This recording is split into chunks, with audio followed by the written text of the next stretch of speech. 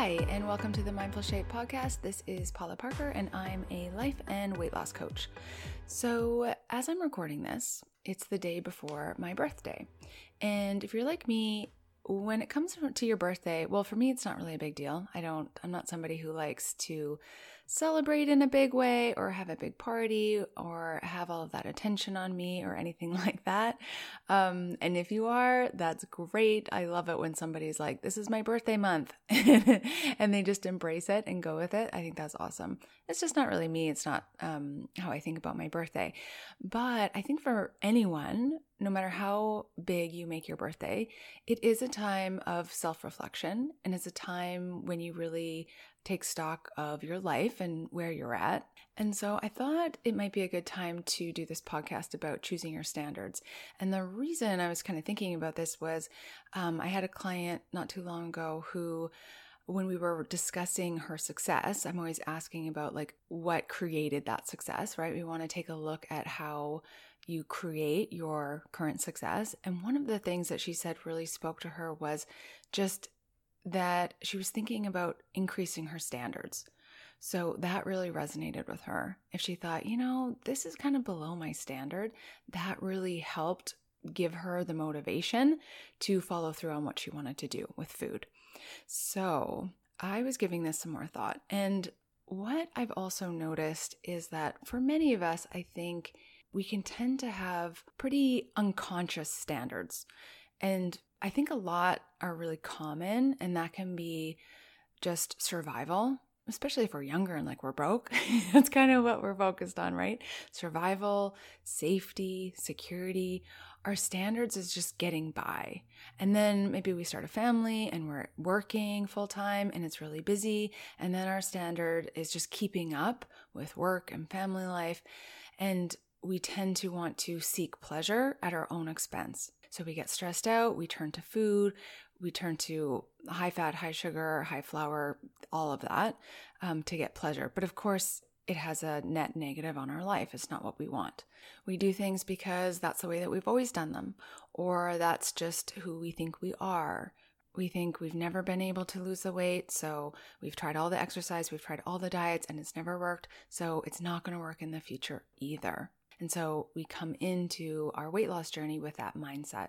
Another kind of set of standards is just around avoiding any kind of discomfort, which I know I've talked a lot about on this podcast already, but that tends to be our default, which totally makes sense because our brain is really wired to survive, and how it's done that is to seek pleasure, avoid pain, and to exert the least amount of energy as possible, right? And so that is kind of what's running the show unconsciously, unless we intentionally think about how we want to live and then create those standards. So I'm going to give you an example of just some brainstorming that I was doing in my own work about what I want my standards to be. And how I've done this is I've really decided that I'm not going to look to my past. I'm not even going to look to who I am now or my life right now. I'm really going to look to the future in my goals and who I want to become and who I'm growing into to decide now what my standards are. So I'm going to go through them just as an example, but I really encourage you to, as always, put pen to paper, decide for yourself what your standards are. So some of them that I share with you will resonate, feel free to copy, and others are not going to resonate or land with you at all. Totally fine. Okay, so the first one for me is to seek growth. So I have always, since high school, I was reading Eckhart Tolle and watching Oprah, right? All the self-help stuff. And so I've always been about seeking growth, and I continue to do that. And I like that about myself, both on my personal journey and in all aspects of my life. I find it very rewarding to grow and learn. Okay, so that's the first one. The second one, which I'm really leaning into, is embracing discomfort. So of course, our initial reaction is typically to turn away. But as I've heard other people say, is that, discomfort is the currency of your dreams. So if there's something that you want, most likely there's going to be some discomfort that you have to go through to get there. So I think that if I could embrace that discomfort and not try to bat it away or try to avoid it, then it's going to make it much easier for me to achieve what I want. The third one is pleasure without it being at my expense. And what I mean by that is it has a net positive on my life. So, for example, if we're thinking about food, which is, of course, pleasurable, I want to choose foods and I want to choose them in quantities that are going to have a net positive on my life rather than not feeling in charge around food and choosing foods in quantities that make me feel uncomfortable, which I have done previously, or choosing foods that just don't sit right in my body, right? So I do want pleasure, but I want it to not be at my own expense. I want it to be something that is just pleasurable and then I feel good. Okay, the fourth one for me, and it might be a little different for you, this is pretty personal, but it's that creativity is a priority. I love creating things. I think of myself as a creative person. And I think oftentimes we think, well, you have to be artistic to be creative. And that's what I thought for many years. And I do have some artistic ability, actually. Like I have some graphic design training and all of that. But what I'm really talking about here is like innovation and ideas and creating things. So I love creating, like I created my website and I create the self-coaching PDFs for you.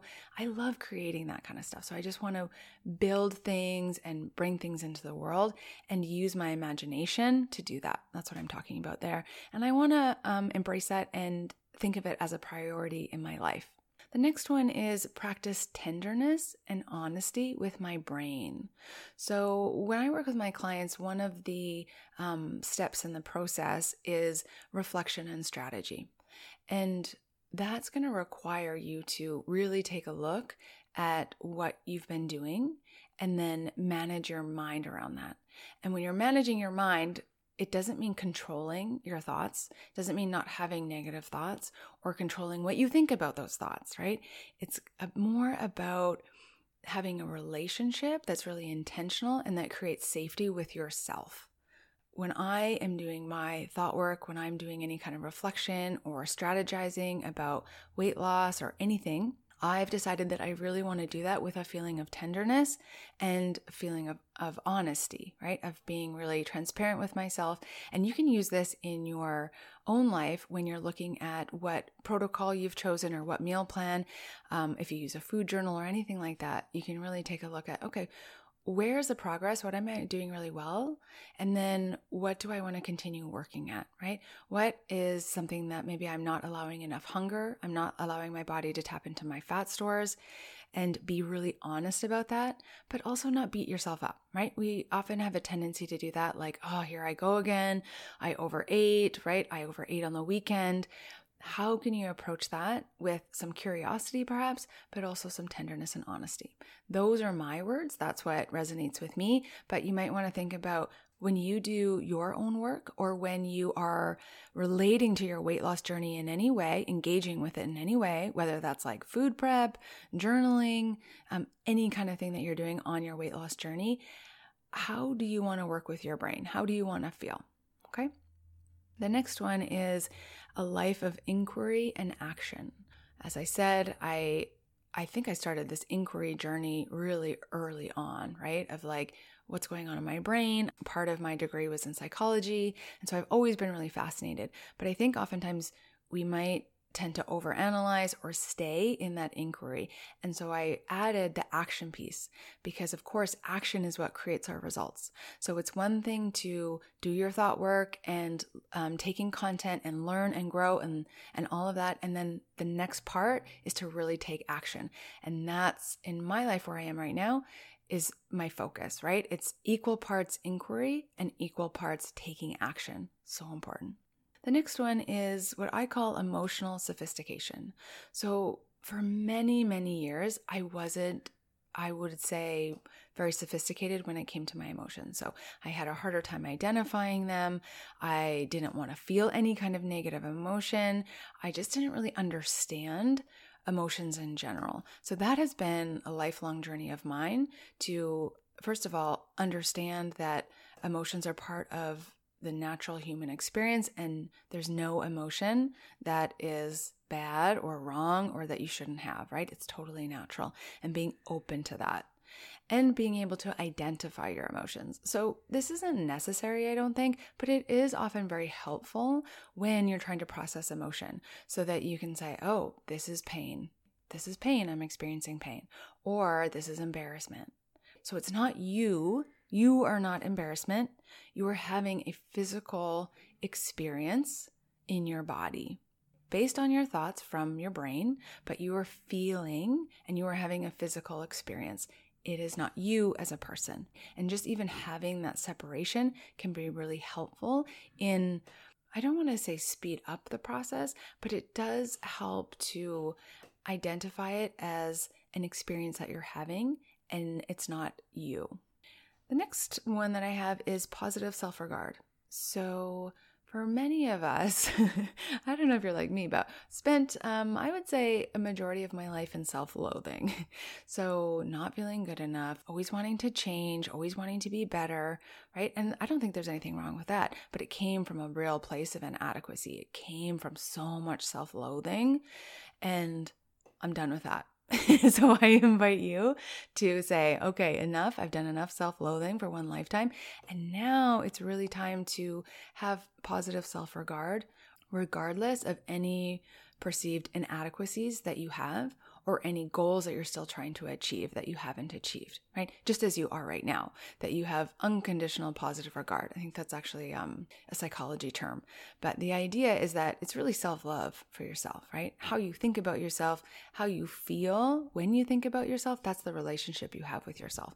And if you spent many years self-loathing, especially about feeling guilt or shame about your body or about weight and about food, then I really encourage you to imagine what it would be like to where your standard was, it didn't matter what your weight was. It didn't matter what you ate, even if you ate a whole cake by yourself, right? Wouldn't really matter, that you would continue to have positive self-regard, even when it's hard to do that you would still strive for that because that's your standard. The next one is to have an abundant mindset. I don't know, that seems a little bit generic or overused, but I do love the idea of abundance. It feels so good when you can appreciate what you have and when you feel like you're attracting more, and you can also be generous with the people in your life. Like nothing feels better than feeling like you have something to offer other people and that you are so abundant that you can give to others. So love that, love the abundant mindset. Doesn't have to necessarily have to do with money, but it may for you, and I think that's great. But yeah, that's what I'm kind of working on there.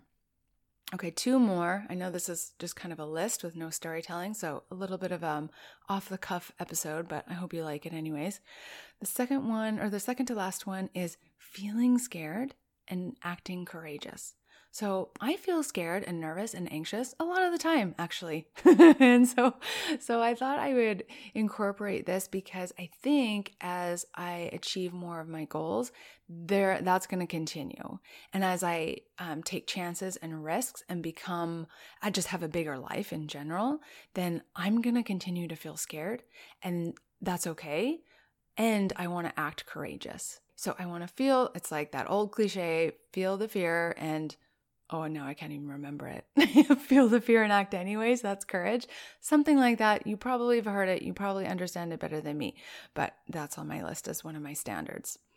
And then the last one is very boring, but very, I would say, powerful. And that is making decisions and owning your decision. Okay? So your life is comprised of decisions, big and small. And so it's really important to make decisions, because by not making them intentionally, you are making decisions, but it's just more unconscious. So it's really important to make decisions. And then the other part of that is really owning your own decision. This is something I'm definitely working at. That's why I have it as a standard. I would say I'm living into it. I've put it down here as a standard, but I definitely am working on making a decision and then owning it, because I don't know about you, but I have a tendency to make a decision and then second guess myself. So I am leaning into the thought creation of what it really takes to own that decision and not kind of flip-flop, because creates real suffering, right? The decision is made. Now it's time to own it and make it the best decision. Take a look at your reasons and decide that either you make a different decision or you touch base with your reasons and you know that those reasons really matter. Those are my conscious standards that I've created. I hope that demonstrated what I mean by creating standards. So they don't have to be super specific, although I think just do what works for you. But those are mine. And I just want to invite you to maybe in your journal this week, or you could use this as a birthday exercise, especially if your birthday is coming up. What are your standards and why? So don't look into your past or your current life even. Look into the future, into possibility. Just imagine if there were no obstacles, how would you choose to live? What would you want people to say about you? So don't just consider this as a concept. Really think about it. Think about it for you. Some of the ones that I said might resonate, and then you might have your own that are totally different. So think about it, write it down. What do you want your life to be? It will be created by your standards. So don't let them just be common standards that are really unconscious. I really encourage you to set them as an example. And you could even do this on your birthday as a little birthday gift to yourself. Okay, I'll talk to you next time. Bye.